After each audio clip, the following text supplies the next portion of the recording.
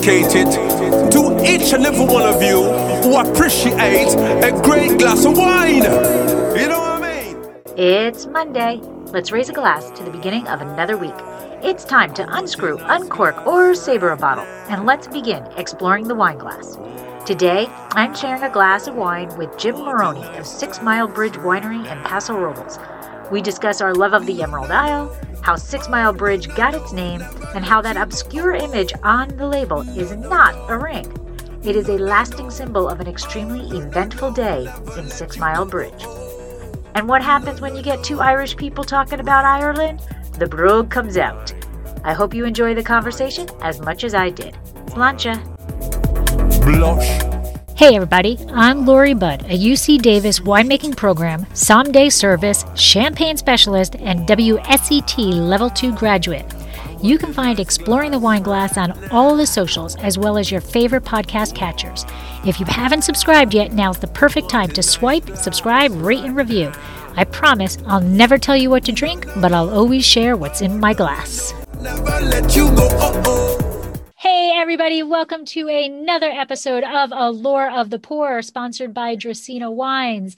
Today I am back in Paso, the best place to be on earth, and I am speaking with the owner of 6 Mile Bridge, Jim Moroney. So welcome. Hello, how are you? Thank you for having me.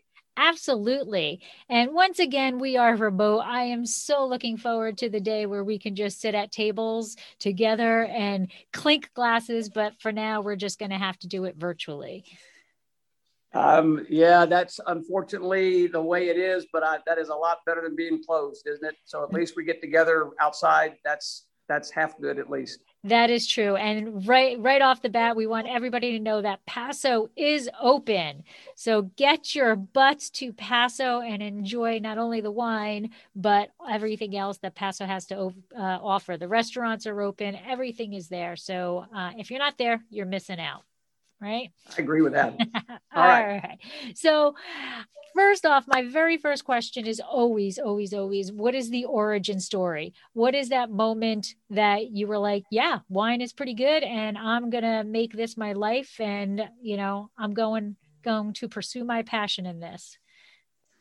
Okay. I don't know if it's one moment, but I'll keep it short. I would say that we had a little chance to drink some wine at home long back in the 70s with my parents. I think the wine of choice back then was Wente Brother Gray Riesling, 1972, 4, something like that. And so anyway, Barbara and I, we both wound up at Stanford. She was 1 year behind me, and we began to make pilgrimages up to Napa.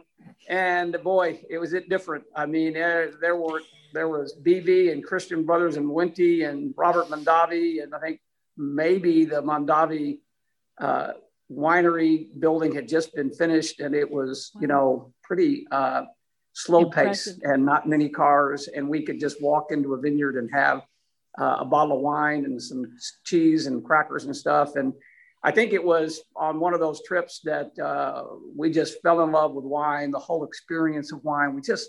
We're having such a great time. The weather was beautiful. The place was beautiful. The wine was great. And along the way somewhere, I said to Barbara, whenever we get to a point where we're not doing our day jobs, and if we have kids and they're all gone or whatever they're supposed to do, let's make some wine. And she said, sure. And I don't know if she was really sure, but anyway, she figured it was so far off. Who the heck cared, and humored me for a while. So that really was it, though. I wanted to be making wine literally since the mid 70s when we were in college. Wow. And then, so you were at Stanford. How did you find Paso? Well, we had one of my very best friends from Stanford, and actually from Dallas too, named Sammy Peppert. He and his wife moved, they did a couple of 3 trips to Cambria and fell in love with it and said, we're going to move here within 3 or 4 years. And so, by the way, in 2010, they moved on 4th of July. They arrived in Cambria. 1 year later to the day, 4th of July, Barbara and I came out to visit them. my friend Sammy said, "Hey, Jim, what about going doing some wine tasting?" And I said, "Sammy, really? My arm. You want to Twist drive?" my arms. Yeah. Well, I said, "You want to drive 6 hours up to Napa? I mean, I don't want to do that." And he goes, "You idiot." He said, "There's like 200 wineries within 45 minutes of here." And I said, "What are you talking about?" And we went, actually, the first place we went was RN Estate on the east side, not the west side. And Roger Nichols. And we started there. We started doing some east and west side, and it was beautiful. The wine was wonderful. The people were so nice. And Barbara and I kind of looked at each other and said, whoa, maybe this is where we belong making wine when we get around to it. And that's how we got to Paso.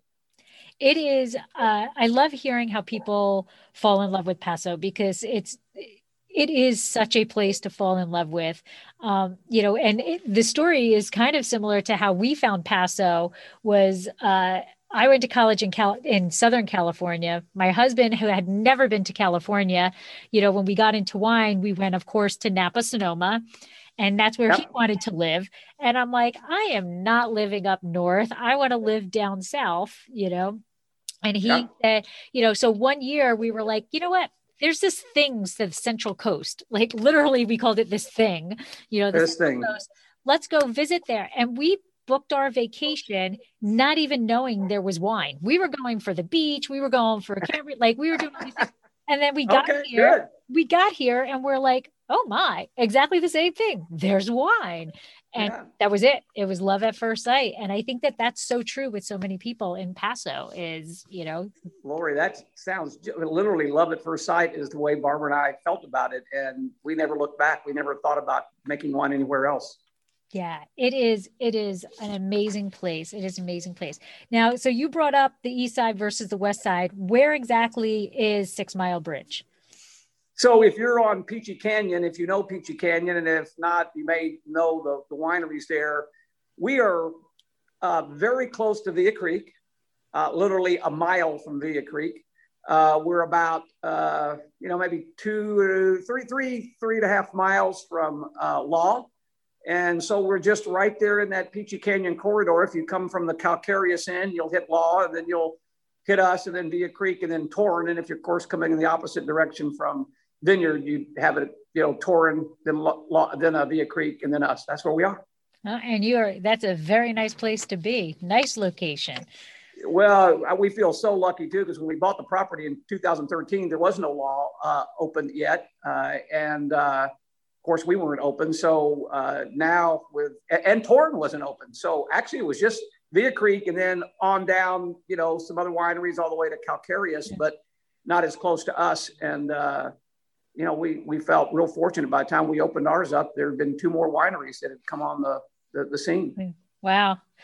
So let's talk a little bit about 6 Mile Bridge. So I'm Irish. I love Ireland. Yep. Yeah. There really is not much about Ireland that I don't know how somebody cannot like or cannot love.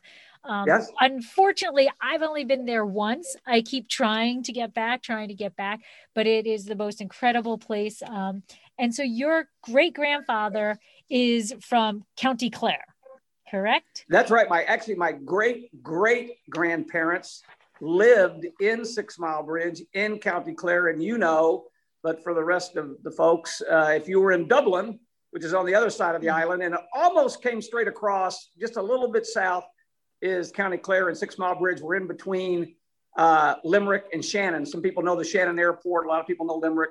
We're literally almost right in between the two. In fact, 6 miles from 6 Mile Bridge is 6 miles to Shannon, I think, or Limerick, one of them. Right. Exactly. So I flew into Dublin and then drove all over the place across to Shannon, and I flew out of Shannon. Yeah. And it was literally one of the best 10 days of my life. I enjoyed it so much there. So beautiful. And I'm a huge John Wayne fan. So, The Quiet Man, I had to find my way to I had to find my way to where that was filmed. We even stayed in the castle because John Wayne stayed and Maureen O'Hara stayed in the Ashford Castle. Yeah. And I still have a little bottle of water that they put on the side of the, side of the bed. I have that because it's got the Ashford Castle on it. So it is an amazing place. So do you get to go there frequently? Do you visit? We've actually only been there a couple of times. And I want to tell you one little story, which will date me, and you may not even recognize the reference, but Barbara and I were there, 30 something years ago. And we're Catholic, and we knocked on the door of the parish priest. And the door opens up and he says, "Oh, looks like a couple of Americans. What can I do for you?" And I said, "Well, we want to see if we can find our, like my great grandparents or great great grandparents, because I assume this is the church they would have been at. Back in the day, you'd have the records." He looked at me and he goes, "If I ever find Alex Haley, I'm going to strangle him till he's dead on the ground." And he went on to say that when Roots came out, everyone started looking for their roots. And so all of a sudden he was answering the door every day to some American looking for their Irish roots, and he was tired of it. But being the good Irish Catholic priest that he was, he welcomed us in, and we found the marriage register of my great great grandparents. So anyway, that was fun. That's incredible. That's fantastic. Did you get like a picture of it? Do you have did you? Oh, I have a picture of it. We took a picture of the register. We took a picture of all over 6 Mile Bridge. I will tell you that we've had 2 people from 6 Mile Bridge reach out to us. And we've just found a way to send them some wine. And I think they're going to get it in about, 10 days. And they're going to share it with some people in town and send us some pictures back and and he said, "I'm going to take this to my pub and have them put it up on the shelf after I finish it." And I said, "Great, send me all the photos you possibly can."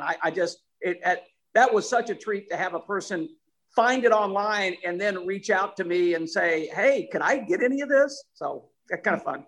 That is, oh my God. And, I can imagine what it's going to feel like when, when the pictures come back to you and you see these people, enjoying your wine. Like it is. I really can't wait. Oh my gosh. So I want to talk about, there's so much history involved in 6 Mile Bridge and how you've developed your brand and all of that. So it's honestly the most historical label I've ever seen. So I'm going to hold up and I'm hoping it can be seen. So tell me about this right there, this very historical thing on your label. You want me to tell you about it? I do, because it's so much history and it's so cool, and just being Irish. Well, Lori, as you sort of indicated in a note you sent to me, not a single person so far in over 1,000 people in the tasting room has yet to identify what it is. And I even have what it is on the wall as a real one. And most of them, as you say, think it's a ring. But what it is, and very quickly, is in 1852, some of the people who were working the land for the landowners were going to the polls to vote. And the landowners thought they might help escort them with their own militia to be sure that perhaps they voted not so much in their own best interest, but in the best interest of the landowners. And a couple of Catholic priests with a bunch of more of the people that worked the land came trying to, in a bigger group, trying to be sure they weren't going to be coerced into voting against their best interest. And anyway, unfortunately, the militia opened up fire, killed 6 people. Many more were wounded. And there was a hat found on the ground that belonged to Father Clune. And through the top of it, where it would have sat above his head, obviously, was a bullet hole. So it had gone through the top of the hat and missed his top of his head, fortunately. And that's a story that is connected, very famous story, connected with the 6 Mile Bridge massacre. It happened in 1852, the same year my great-great-grandparents emigrated from Ireland to the United States. And with them was a wee lad named James Moroni. And this James Moroni would be my great grandfather and my namesake. So that's why I've loved the name 6 Mile Bridge for my entire life. I didn't get there until I was much older. Went back a second time about 5 or 6 years ago. And I love the name. And I told Barbara way back when, maybe not right there in the mid 70s, but at one point I said, Barbara, I know what I'm going to call this winery when we get to that place. And she said, oh, really? What is it? I said, 6 Mile Bridge. She goes, okay. And so that was never in doubt, never in dispute.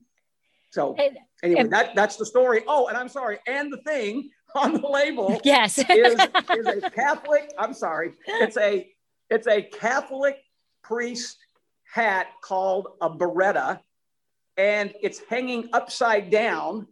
And the string is to represent where the bullet hole came in and would go out. Oh. Now, it's not exactly because it's on the bottom, not the top, but it's hard to put a hat straight up and make it look not weird. So it's hanging upside down, and it's a biretta. And I said to people, look, what was a swoosh before it was a swoosh?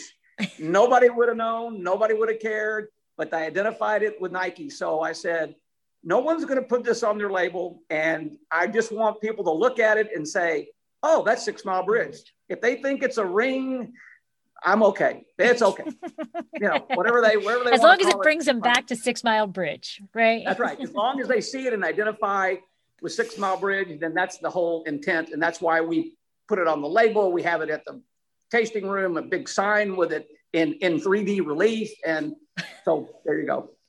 Well, I guess people are just enjoying your wine so much that they're not really paying attention to the description that you have on the wall.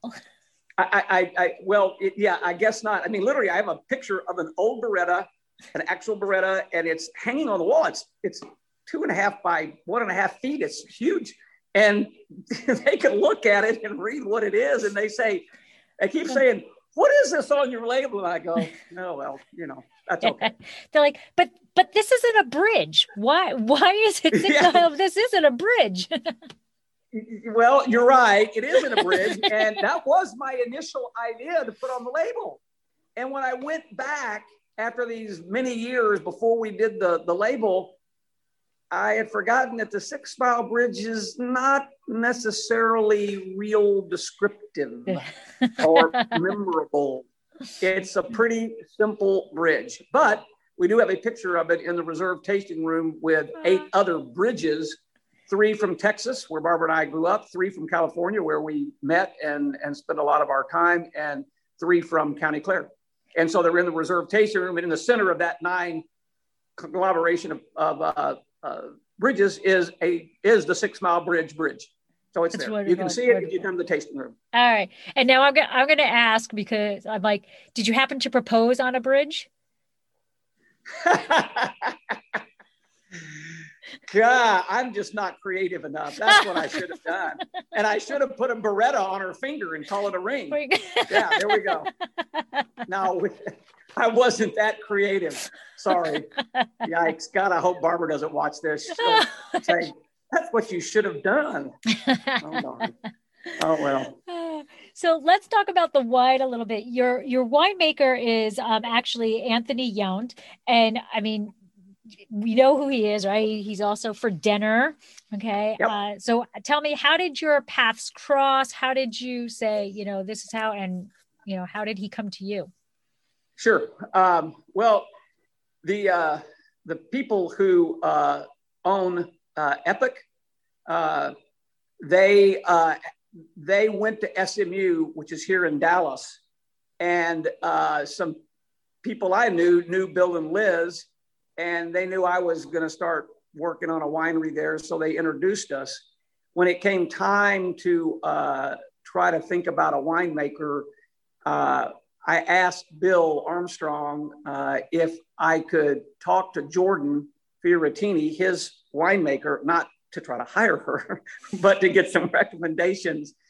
And we went to lunch, and she said, well, there are 2 people that if you can get either one of them to make your wine, you will be happy. You'll never look back. It'll be fantastic.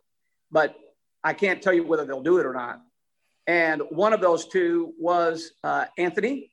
And I met with him. We had a long conversation, and I asked the question, well, would you consider making our wine? And he said, yes, I would. And I'll tell you something really interesting. Sometime later, I said to him, I said, why did you decide to make our wine? And he said, because you gave me the right answer. And I said, really, what was the question? And he said, the question was, what kind of wine do you want to make? And I said, I looked at him and I said, yeah, I remember. I said, I want to make a wine that Barbara and I enjoy drinking every day. And he said, that was the right answer. And I said, well, what was the wrong answer? And his wrong answer, he said, well, if you had looked at me and said, I want to make a 95-point wine, I would have politely said, I'm really not interested.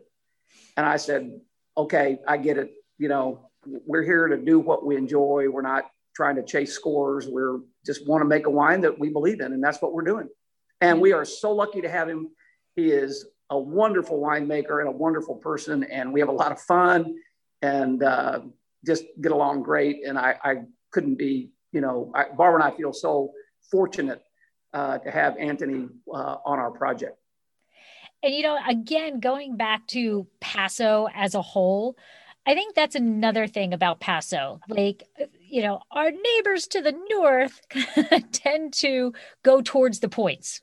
Let's make a wine that gives me these points. And Paso just makes quality, exciting wines that happen to get fantastic points, right? Yeah.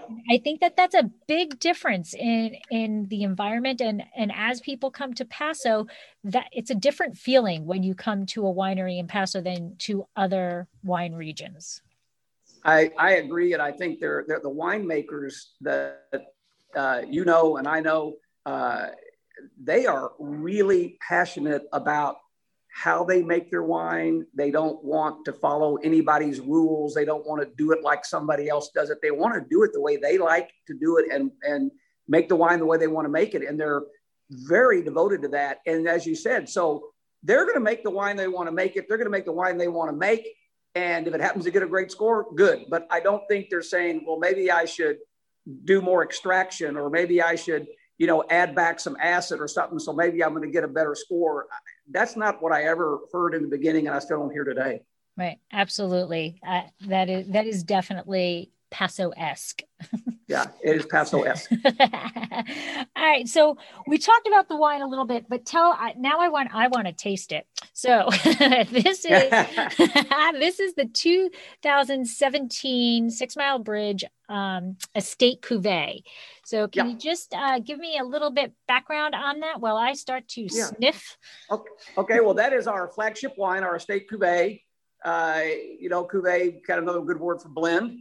And we have on our Mady vineyard, our first vineyard that we planted, which is named after my paternal grandmother.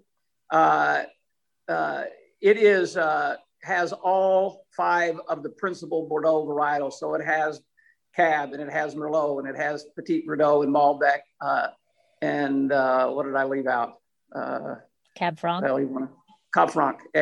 And in different percentages. And it really is our best fruit. It's the best fruit we get off of the Mady vineyard. We sort that fruit, we taste it, and once we barreled it, and we say, this is our best blocks, best fruit. And we put that together to make our Estate Cuvée. It's different. It was different in 16 in terms of blend than it is in 17. And it will be again in 18 and 19. We've already gone through. So it just depends on how the fruit turns out in the different blocks and what the percentage blending gives us the profile that we want.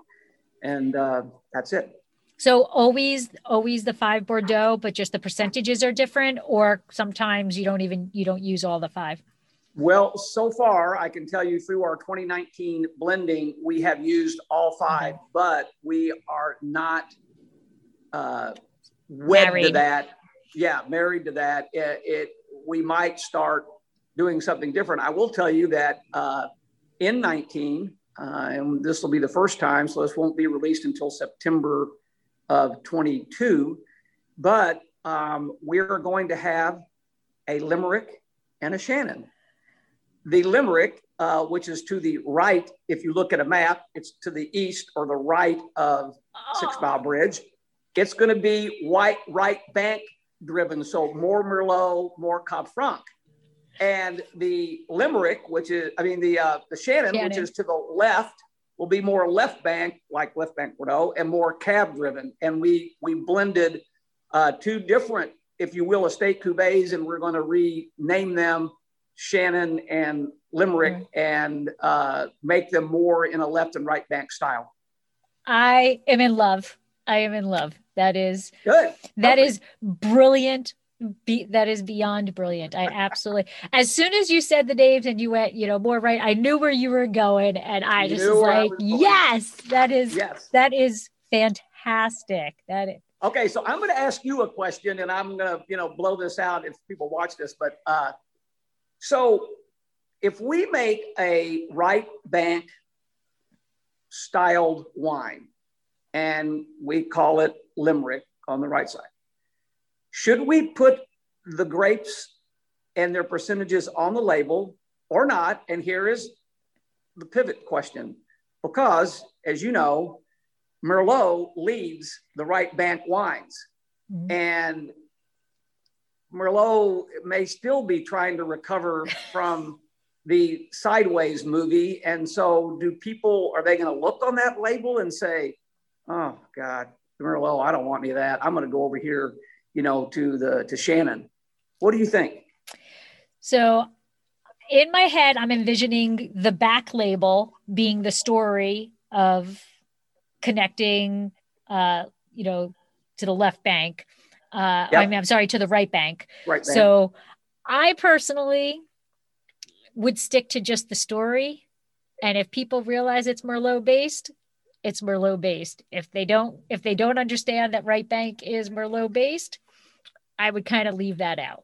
It would definitely be on this. I would definitely put it on the tech sheets, but on the bottle, I would stick to this is a right bank Bordeaux blend and explain why it's Limerick, right? Limerick. Well, that's kind of where I think we're headed. But as you noticed on the bottles that you had and all the bottles today, we put the percentages of each of the different varietals on there. This one I think is like 53% cab, 53% cab, and then on down with Merlot being like 17%.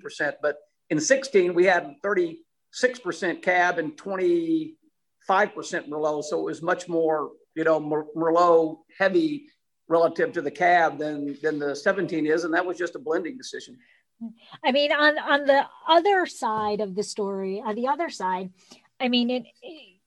if you want to stay true to your label, your front label, I don't know how many people are actually looking down there for that percent. Yeah, good point. So then you're sticking to your label concept. Yep. Now I'm going into my marketing, Yep. But like what you have on the back, like the 11-acre estate vineyard, and that's all about the story of right bank versus left bank and Limerick versus Shannon, and nice little map or something, that's how I would see the back. I don't think I would, as much as I think Merlot is really, really making a comeback and people are understanding that it's a quality wine that is killer. I don't know. I think right now I might still stick to just right bank, left bank. And if people know what they're drinking, they well, I will tell you, our Merlot has been some just incredible. Anthony has even this year said it may have been from his palate, and I'm talking about 2020, the best fruit off the whole vineyard, the Merlot. So we definitely want to do something. I've really been thinking about putting out a bottle of Merlot and calling it on the 20th to release it coincident with the 20th anniversary of Sideways and call it Upwards. and it's just a little homage to trying to, rehabilitate Merlot.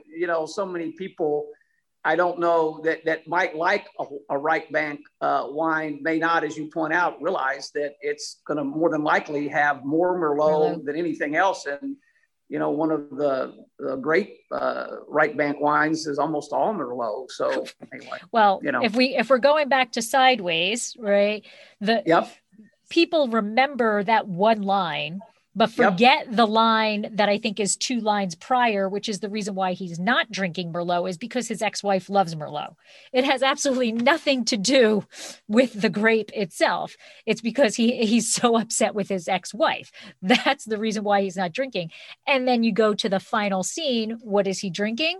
A Right Bank Bordeaux. That is one of the most expensive wines out there. Funny, I knew the last thing you just said. I had forgotten the line before, and I'll have to go back and look at that. I didn't realize that. Maybe I should call the wine My Ex-Spouse or something. And, No,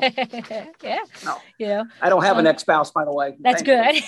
Yeah, that's good, I think. That's good. I think that the majority of, and I could be wrong, but I think the majority of just wine, people who enjoy wine, not those who dive into the education of wine, but people who just enjoy wine, they know Right Bank, they know Left Bank as just terms.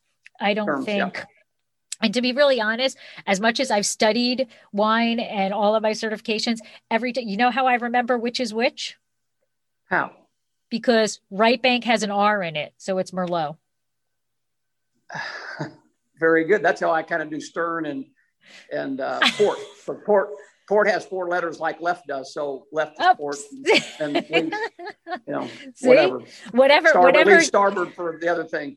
Yeah. Whatever sticks in your brain.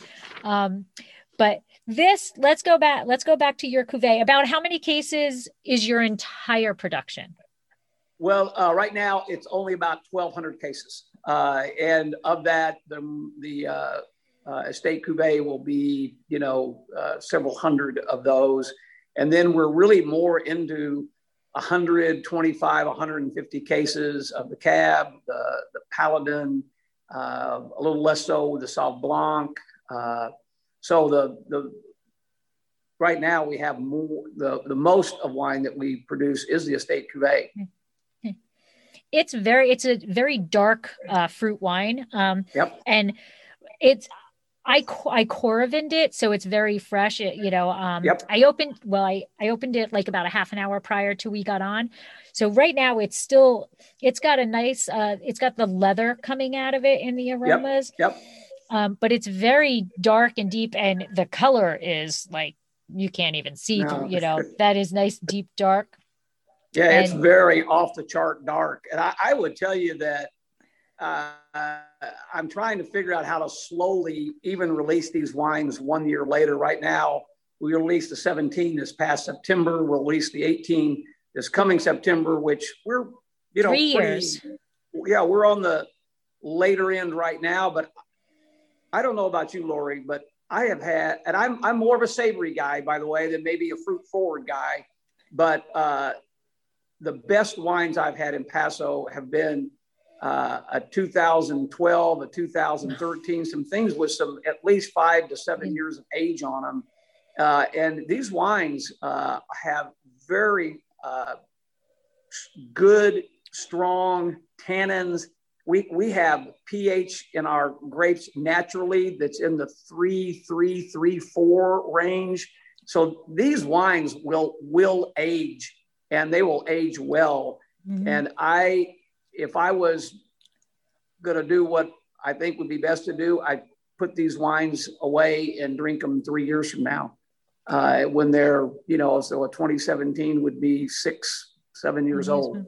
I really do think they're going to peak somewhere in the 23, 24 year from now, so that's my opinion. We haven't had a wine yet to get that old, because 2016 was our first wine. But that wine was even bigger than this wine is, and it'll age even longer. And we told people when the 17 came out that if you're going to drink one of our 2 wines and you have to have both vintages, drink the 17. While not exactly what I would call purely approachable, it was more approachable than the 16s, even, being a year younger. So that's just what's coming off of our estate. There's the tannin is big. It's there. But in all honesty, it's not overpowering. The wine is completely balanced. Thank you. I give, and Anthony and I talk about balance and texture probably more than anything else, and integration, balance. And that's what I think great winemakers do. Like Anthony, if you give them really good fruit, they can make really great wine. And, you know, I was a little bit hesitant when I came to Paso, and it was, you know, I said to Anthony, well, Anthony, you know, I like, you know, that about 13% alcohol wine, you know, 12.5 like they do in Bordeaux. And he goes, Jim, we're in you're Paso. Never going to get that here. We're in Paso. That is not happening. He said, we have twice the amount of sun hours or whatever that Bordeaux gets, and the fruit ripens. But he's convinced me that if you build a wine that between the fruit and the tannins and the acid, and and it's 15%, it doesn't go down hot and burning. No. It's about that balance and that integration. And I think that's what really great winemakers like Anthony are able to do that maybe others just have a harder time achieving. Yeah, it's not simple to maintain balance like that. No. You know, and it is definitely in balance. And, you know, Thank you. Right now it's the fruit is tight. The fruit is tight, Yep. But it's there. Like you can taste it. It's in the back. And if I leave this glass out for, you know, like it's 3:30 now, if I had that at 5 o'clock, that's where you're talking about. That's a 5-year-old wine, you know, and it's going to be singing. It's going to be beautiful because. Well, I would even tell you that next time, take a bottle, have a glass or two, cork it, put it back in the refrigerator, and have the next day. And I've had second day bottles of our wine that are the best I've had, better than anything I've opened and let breathe for 3 or 4 hours. You know, the next day, then it starts singing it, and it's got a little softer texture to it. The tannins have you know, given up a little bit. I want to try to get them. I want to try to release them 1 year later. So we're trying to work on figuring out how to do that without having to shut down. Right, but it's the tannins. The tannins are not overbearing. They're not. No. They're there. So even right now, being Corvined, they're not overbearing. This is a great wine. It's going to be spectacular when. Well, thank you. Thank you. I appreciate that. You know, I'm obviously biased, but I agree with you. Anybody who knows me, I do not lie. I mean, and when people, one of the things is, you know, my husband has a friend, which I'm sure doesn't listen to this, so I will go right ahead and say it. I do not like this person at all. I just don't like him at all. And when we're together, this person has actually said to my husband, your wife does not like me, does she? And my husband will go, oh no, she doesn't. No, she does not hide. She does not hide if she doesn't like you. I am not fake to the face, man. I am a great poker player. You don't want to play poker with me because I have a poker face, but I'm not let me talk behind your back or let me say one thing and, you know, and then do another. No. I have a friend and I say to him, you know, you stab people in the front. And he goes, yeah, that's right. I do.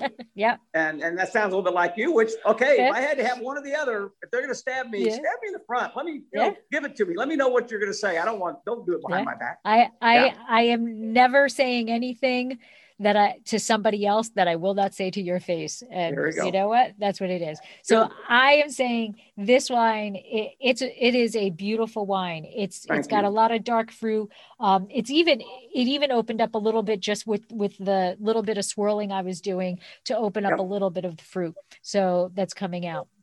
Well, Lori, you know, and this is, at least I believe, and I think there's some data to support this, that, you know, so many people, first of all, want a little more fruit forward than not, if not a lot more fruit forward. And they do drink wines, you know, not very long after they buy them. And so I think it can disadvantage a wine like this because a person who's used to more fruit forward wine that's sort of more pop and pour is going to taste this and they're going to get those tannins and they're going to say, where's the fruit, or I can't taste the fruit. It's kind of bitter in my, I'm getting that astringent sort of thing. And, what can you do now? I personally just think it's an old world wine. That's all. Yeah. And that's the greatest thing you could ever tell me. I spend a lot of money in my cellar on old world wine. So I agree. I think that there's different palates. I enjoy both. And wait a minute, I'm going to get something real quick. Hang on. Okay. So I think is it Friday or Saturday is National Drink your really special bottle of wine day? So Saturday, the 27th is Open That Bottle Night. Yes. Okay. Did you see this? Oh, yes. It's a 1982 Gerard LaRose. Yes. And from St. Julien. And it is really special. And I'm not going to cry here, but I cry at supermarket openings. I'm very prone to crying. But my very best friend in life died of brain cancer, and his name was Peter Rose. And I've kept this bottle for a long time to sort of, was in a memory to him. And so since my daughter-in-law said she's going to put it on Instagram and wanted us all to go get a special bottle, I grabbed that one. And so Saturday I'm going to drink that. Well, that is a perfect bottle to open on Saturday. And just so you know, I am co-hosting a Zoom for anybody who wants to join of Open That Bottle Night. And, oh, really? Yes. So it honestly was not my idea. It's a colleagues of mine wrote me and asked me if I would, I guess, be the face behind it. I don't know. I don't know why he thinks I have more people than he does. But so another colleague of mine are actually tonight at 6:00 are going to go live on Instagram to talk about the Zoom event that's happening on Saturday night. And all it is people coming on and showing their bottle and telling the story of why they're opening that bottle. So send me the link. I absolutely may just get on will. And listen. And when I have a chance, I might tell my story. I can't, depending on time zone changes and all that kind of thing. Well, we're here. Texas. Oh, okay. I'm going to be in Texas, so the timing may work better or may not work. I don't know. But so they're both East Coast. So it's Saturday is 7. They're doing it 7 to 9 on Saturday. Oh, okay. I might be able to join that. So yeah, okay. Absolutely. I will send you the link when I get it. Yes, absolutely. I'll steal that idea next year. I won't do it this year. All right. So let's talk about. You did mention that the Mady Vineyard was after your maternal grandmother, correct? That's right. So I know there's a story behind Grace Vineyard. Grace is my maternal grandmother. And what is really special about it is she was a lovely lady, just marvelous, and a very devout Southern Baptist. And alcohol never crossed her lips in her 93-year-old life. And so I'm not Irish. Doing this. I'm doing it to honor her. It's not a get back at you, Nana, or anything like that. But her real name is Grace. We call her Nana. And so since I had my paternal grandmother, I thought, well, let's name it Grace. And then my cousins in Tennessee, where she grew up, said, our she's grandmother rolling in her grave. Yeah, she never drank anything. And I said, well, it's okay. That's, Grace is a great name, and she was a wonderful woman, and so that's where it comes from. Wow. And I got to go back to, how does that marriage work? Irish and Southern Irish Baptist. And it was actually German. She was Grace Wilhoit, or her husband was Wilhoit. And, my maiden name is Hoyt, German Hoyt, which is a shortened version of that. That's funny. My mother was a professional singer, and she changed her name while she sang from Helen Wilhoit to Lynn Hoyt. Yeah, there you go. God, it's the first Hoyt I think I've ever met. Hoyt? Yeah, Hoy. Wow. Why? Like the winery in Paso? Oh, why? Why? Oh, you're HOI? Yeah, Hoyt. Will okay. Hoyt, Hoyt, and she just joined it to Hoyt, Hoyt. Okay, close enough though. Yeah. Oh, wow. Yeah. Crazy. And I'm not related to the Hoyts that have the winery in Paso. Okay. I tried, but we're not. We're not.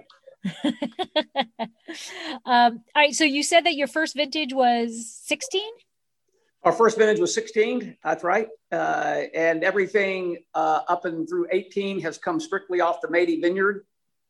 We planted the Grace Vineyard in 18. We dropped most of the fruit this year, this past harvest in 20, but we left a little hanging. And I've tasted it. It was Cab. We have all Cab and some Cab Franc. We dropped all the Cab Franc. We left a little bit of Cab. I've tasted it. It's good, and it's a very different profile. There's more clay. There is clay in the soil in Grace. Our Mady Vineyard is 12 inches of, topsoil dirt and nothing but limestone all the way down.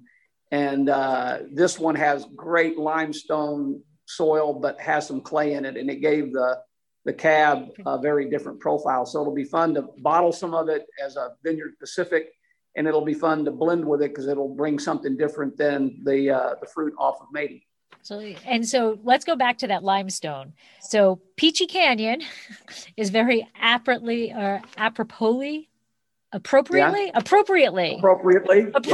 named because of the pink limestone that's in there. So I don't think you're actually the first person who we're interviewing that's from Peachy Canyon area. So let's talk about that pink limestone because it's pretty cool. Yeah, it's very cool. And, what's interesting is that when they were, sort of preparing the whole vineyard in Mady, all of this limestone came out of the ground in huge pieces of stone, all pink, all sort of peachy pink, that peach, orange pink kind of peachy color. And the person that did it, Rich Gonzalez, has probably ripped more land in Paso than anybody. He said, Jim, I got to tell you, I've never seen this much of that peachy color limestone in any other vineyard I've done. And Anthony said the same thing. We did go get a geeky sort of explanation from a I don't know if it was a geologist probably. And he said that it's the iron in the soil sort of, I don't know if I'm using the right word, but leaching into the limestone and giving it that peachy color. Whereas without that iron, it would be your typical white limestone. And we have that white limestone as well, but off the Mady Vineyard, it was predominantly this peachy color. And so it's wonderful. We have it all around our house and some retaining walls and things like that. It's kind of fun. Yeah, you got to make like countertops out of that. Well, I guess it's probably too soft to do countertops, but yeah, right. But yeah, awesome. But it's really, really pretty. And I don't, is there something special about that iron that's sort of, I don't know, oxidized into the limestone to give you a different flavor profile? He said it's possible. And so I'm saying, yeah, it's different. I have to say that it does. I mean, any little thing that's different and in that significant of amount has to give some sort of effect. We may not know what that effect is at this moment, but it's playing into the role of what's creating this entire product, this entire grape, vineyard. Absolutely. We keep a couple of pieces of the Peachy Canyon limestone and then a white limestone down in the tasting room. And we say to people, here's what we have, and here's what most limestone is. And look how different. And people are like, wow. What is that all about? Yeah, it's kind of fun. Yeah. So let's talk about some of your other wines. Yeah, the names, I love the names. So you have Paladin and Incantation. Yep. Right? So where are those names coming from and what are those wines? So everybody has to have a wine named after their dog, right? So our my entire winery is named after my dog. Okay, so. Well, there you go. You're ahead of us on that score.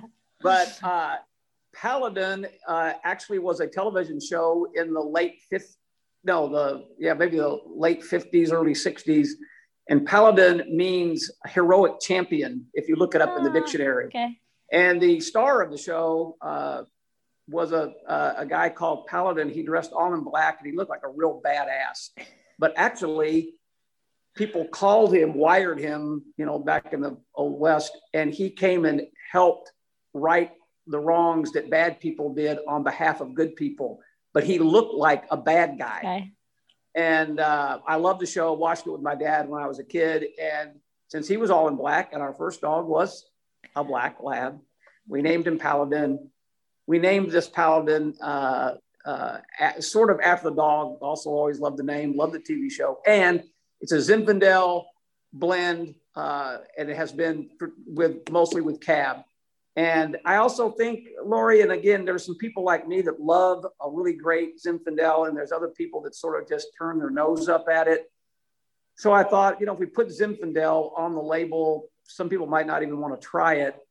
And we put Paladin on there. We did put the blend on there. You can see it.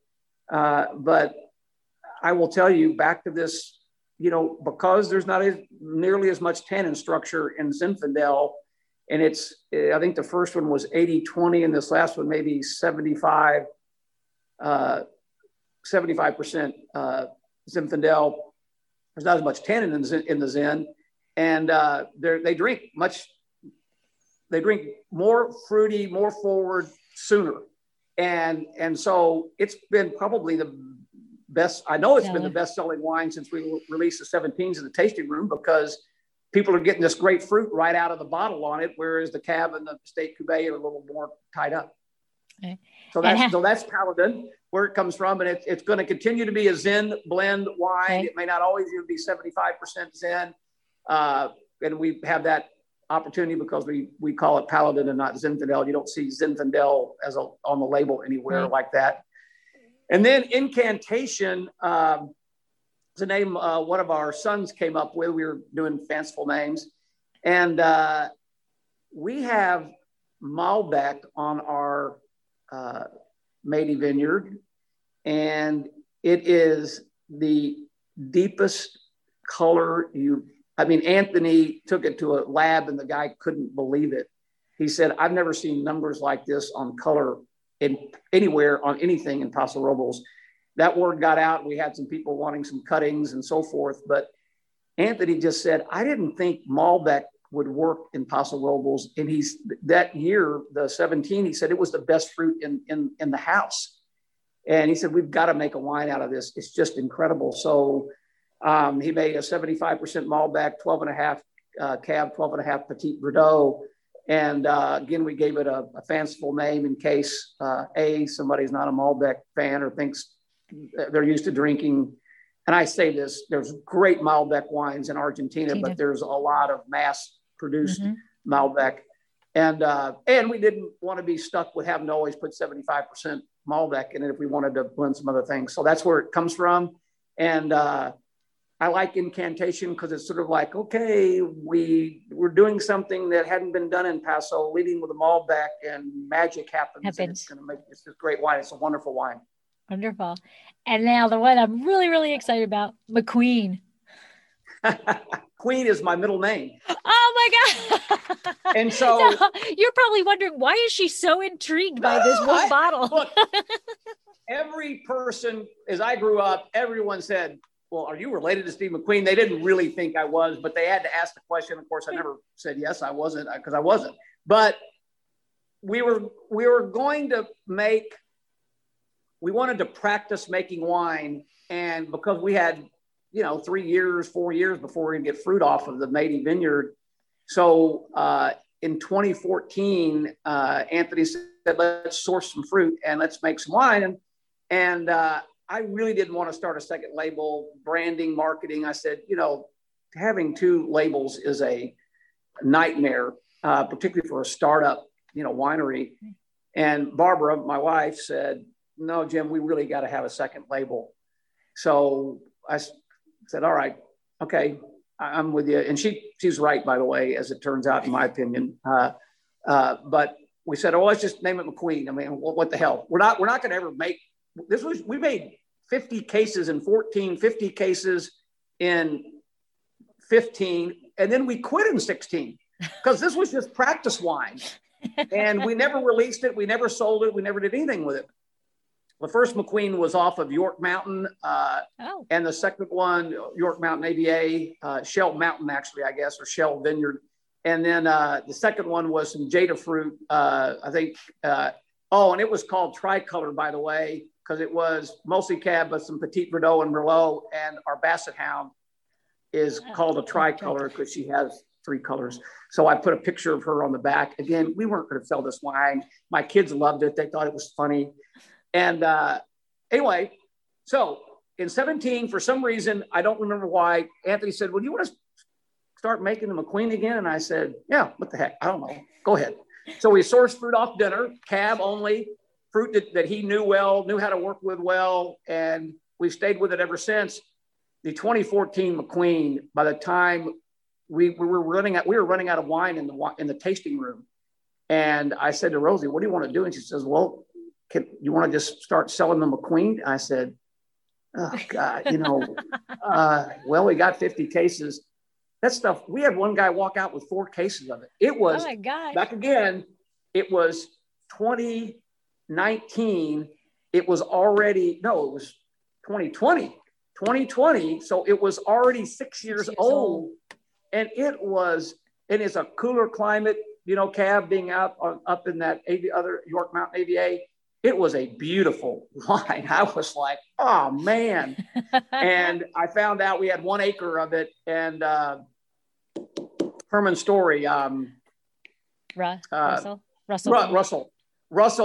had the other 7 acres, and he got the acre after we quit using it. And I couldn't go back because I would have gone and sourced some fruit back off it. It was fabulous. So by the way, if you can find a Herman Story straight up cab, you should try it because that fruit is really great fruit. Anyway, so we've been making it, we skipped 16 and we've been making about 80, ish cases with some fruit off of dinner, 17, 18, 19, 20. Oh, and maybe we'll source them. Maybe we'll, so that's where McQueen comes from. Here I am. So before we recorded, I told him, go get the bottle. I'm envisioning in my head, some Steve McQueen. I'm envisioning some Steve McQueen, I'm sorry, Greatest I can't Game, tell you that something I'm like to that. Steve McQueen. I thought you were paying homage to. I thought you were just. I watched all of his movies as a kid. I thought he was the coolest thing around, but I have no relation to him that I know, and I'm sure I don't. So we are able to have a little Scotch with our Irish because obviously this is a Scottish name, and it's my, I think, great grandmother on my father's side's maiden name. She was a McQueen. See, I don't think you can in our generation. I don't think you can have Irish without Scottish. I think it's well, there we go. Yeah. So, but oh my God, that's why you're probably wondering, why does she want to see this label so badly? I had a whole other thing in my head. I was sort of surprised when you brought it up, but I will say this. It is a different profile, of course, because it's off dinner. But Anthony knows this fruit and dinner, really better than he knows our fruit because he's been working with it longer. He's been the principal winemaker. I think he's 36. He's been 11 years as the principal winemaker already at dinner, which is incredible to think about. But he is the McQueen Cabernet Sauvignon that we really have only been selling in the tasting room. We opened one little window in January of this year because of being closed down again. But otherwise, you only can get it in the tasting room. So this is now the second time that I had a whole other story in my head for a thing. So sorry. Do you know Drew Nenow? He's over on Peachy Canyon. So Drew Nenow. He just opened, right? Sure. He just opened the tasting room. So yes, he has 11s. He has a wine called 11s. Yes. And in my head, I was like, oh my God, the 11, the AVAs, all of this. He's like, oh no, never thought about that. It has to do with 11:11 on the radio, on the clock and being good luck. I'm like, oh, okay. That's funny you say that, Lori. I've been there to taste their wines and I think I heard that story, but I'd forgotten what it was. I've forgotten why. I didn't know. I didn't think about the 11 AVAs. I was just kind of, what does 11 come from? And I think they said, yeah, it's good luck. Good luck, because when you look at the clock and it says 11:11, that's supposed to be good luck. I don't know, but I had a whole other story in my head, and now I had a whole. Yeah, there we go. Sorry. So we are approaching our hour, and it went fast because I was having a blast talking to you. I was too. I hope somebody learned something about the wine. I was having a great time. So can you tell people where they can find you on social media? Yep. So just, hashtag 6 Mile Bridge, that's us. If you put it, hashtag 6 Mile Bridge, you'll find us. You can put it in the search widget on Instagram if you want. We have a Facebook presence, but we don't really work it very much. We don't have a Twitter account that we use. It's really just Instagram is where we're doing all of our social media. Okay. And you do actually have an account. It's 6 Mile Bridge, right? So it's at 6 Mile Bridge, right? That's the account. Yeah. Okay. Yep. Beautiful. Beautiful. And then, like we said at the beginning of this, Paso is open. So how can they get into your tasting room?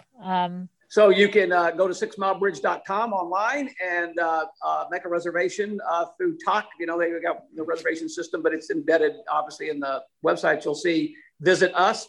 Click on Visit Us. It'll bring up and you can make a reservation. We have right now everything, of course, outdoors. We have got a beautiful, gorgeous, probably 150 or 200-year-old oak tree that we trimmed up a little bit and built a deck underneath. I named the tree Melchizedek, anyway, only people that, sort of have read the Old Testament might understand that. But anyway, it's Melchizedek, the tree, and the deck is beautiful. It's made out of redwood. And so you can sit under there and have a great time. You can be outside on our porch. And we even have a porch that has some screens that come down. So if it gets a little cold in the morning, we can close those down and create heat in what is still an outdoor space, but it qualifies an outdoor space, but has a little bit of an indoor feel to it. So we invite everybody to come by, make a reservation. We are reservation only. And I also want to tell you, which I'm really proud of, we have a strict policy, one host to one group. You will not have a person, wondering where they went to, or they're talking to someone like me that talks too much and you can't get them away from another table and your glass has been empty for 5 minutes. We have one host to one group. And when we get filled with the number of hosts we have, we don't take any more people. You can always call in case we're available for somebody, but pretty much best thing to do is make an appointment. And I'm going to guess dog friendly. Oh, dog friendly, baby friendly, kid friendly, and we're even people friendly. So yeah, we're just, I'll tell you, Lori, you can hire people with a lot of different characteristics and you can train people in a lot of different things, but you cannot train friendly. You have to hire friendly, and we hire friendly people. Who wants to go to, as I say, who wants to go to a winery tasting room and be served by Eeyore? You want Tigger, you want Tigger to come in and be happy like you are. You're drinking wine. Life's good. You're Tigger. Yeah, and then Eeyore comes up and starts moaning about how bad the day is. Like, give me a break. So we're very Tigger, focused. We hire friendly people, and Rosie runs our tasting room. She's been around Paso. And I know Rosie. Rosie is Rosie, great. Well, she's wonderful. And she's friendly, and she hires friendly. Yes. So there you go. If you're a friendly person, come visit. 6 Mile Bridge. They are TI-double-GER, GER. Yeah, double GER. I like double that. GER. Excellent. They are. That is right, wonderful. Well, thank you so much for sharing 6 Mile Bridge, your story, your wines. I had a blast talking to you, and I can't wait to get a little free time and stop in and see you in real life. Well, again, thank you so much. I had a blast. I could do this all night long. It was so much fun. If we did go a little longer, I was going to open some wine up, but now that we're done, I'll wait. Oh. And do come visit us. We would love to see you. Reach out to Barbara and me, and we'll come down and have some wine with you. Absolutely. Absolutely. And I will send you that link once that Zoom link is created. Please do. I will send you that link for Saturday. So, all right. Have a great evening. Thank you so much. Bye-bye. Bye. No. This has been another episode of Exploring the Wine Glass. Thanks for listening. If you have suggestions on what topics you would like me to discuss, please reach out on social media. You can find me on Twitter, Instagram, and Facebook as Exploring the Wine Glass. I am also on LinkedIn as Lori Hoyt Budd. Of course, you can always email me at exploringthewineglass@gmail.com. If you enjoyed what you heard, please rate, review, and subscribe to help others find me more easily. And most importantly, tell your wine-loving friends, because if you like the podcast, they will too. Music is Wine by Kevens. Until next week, Sláinte.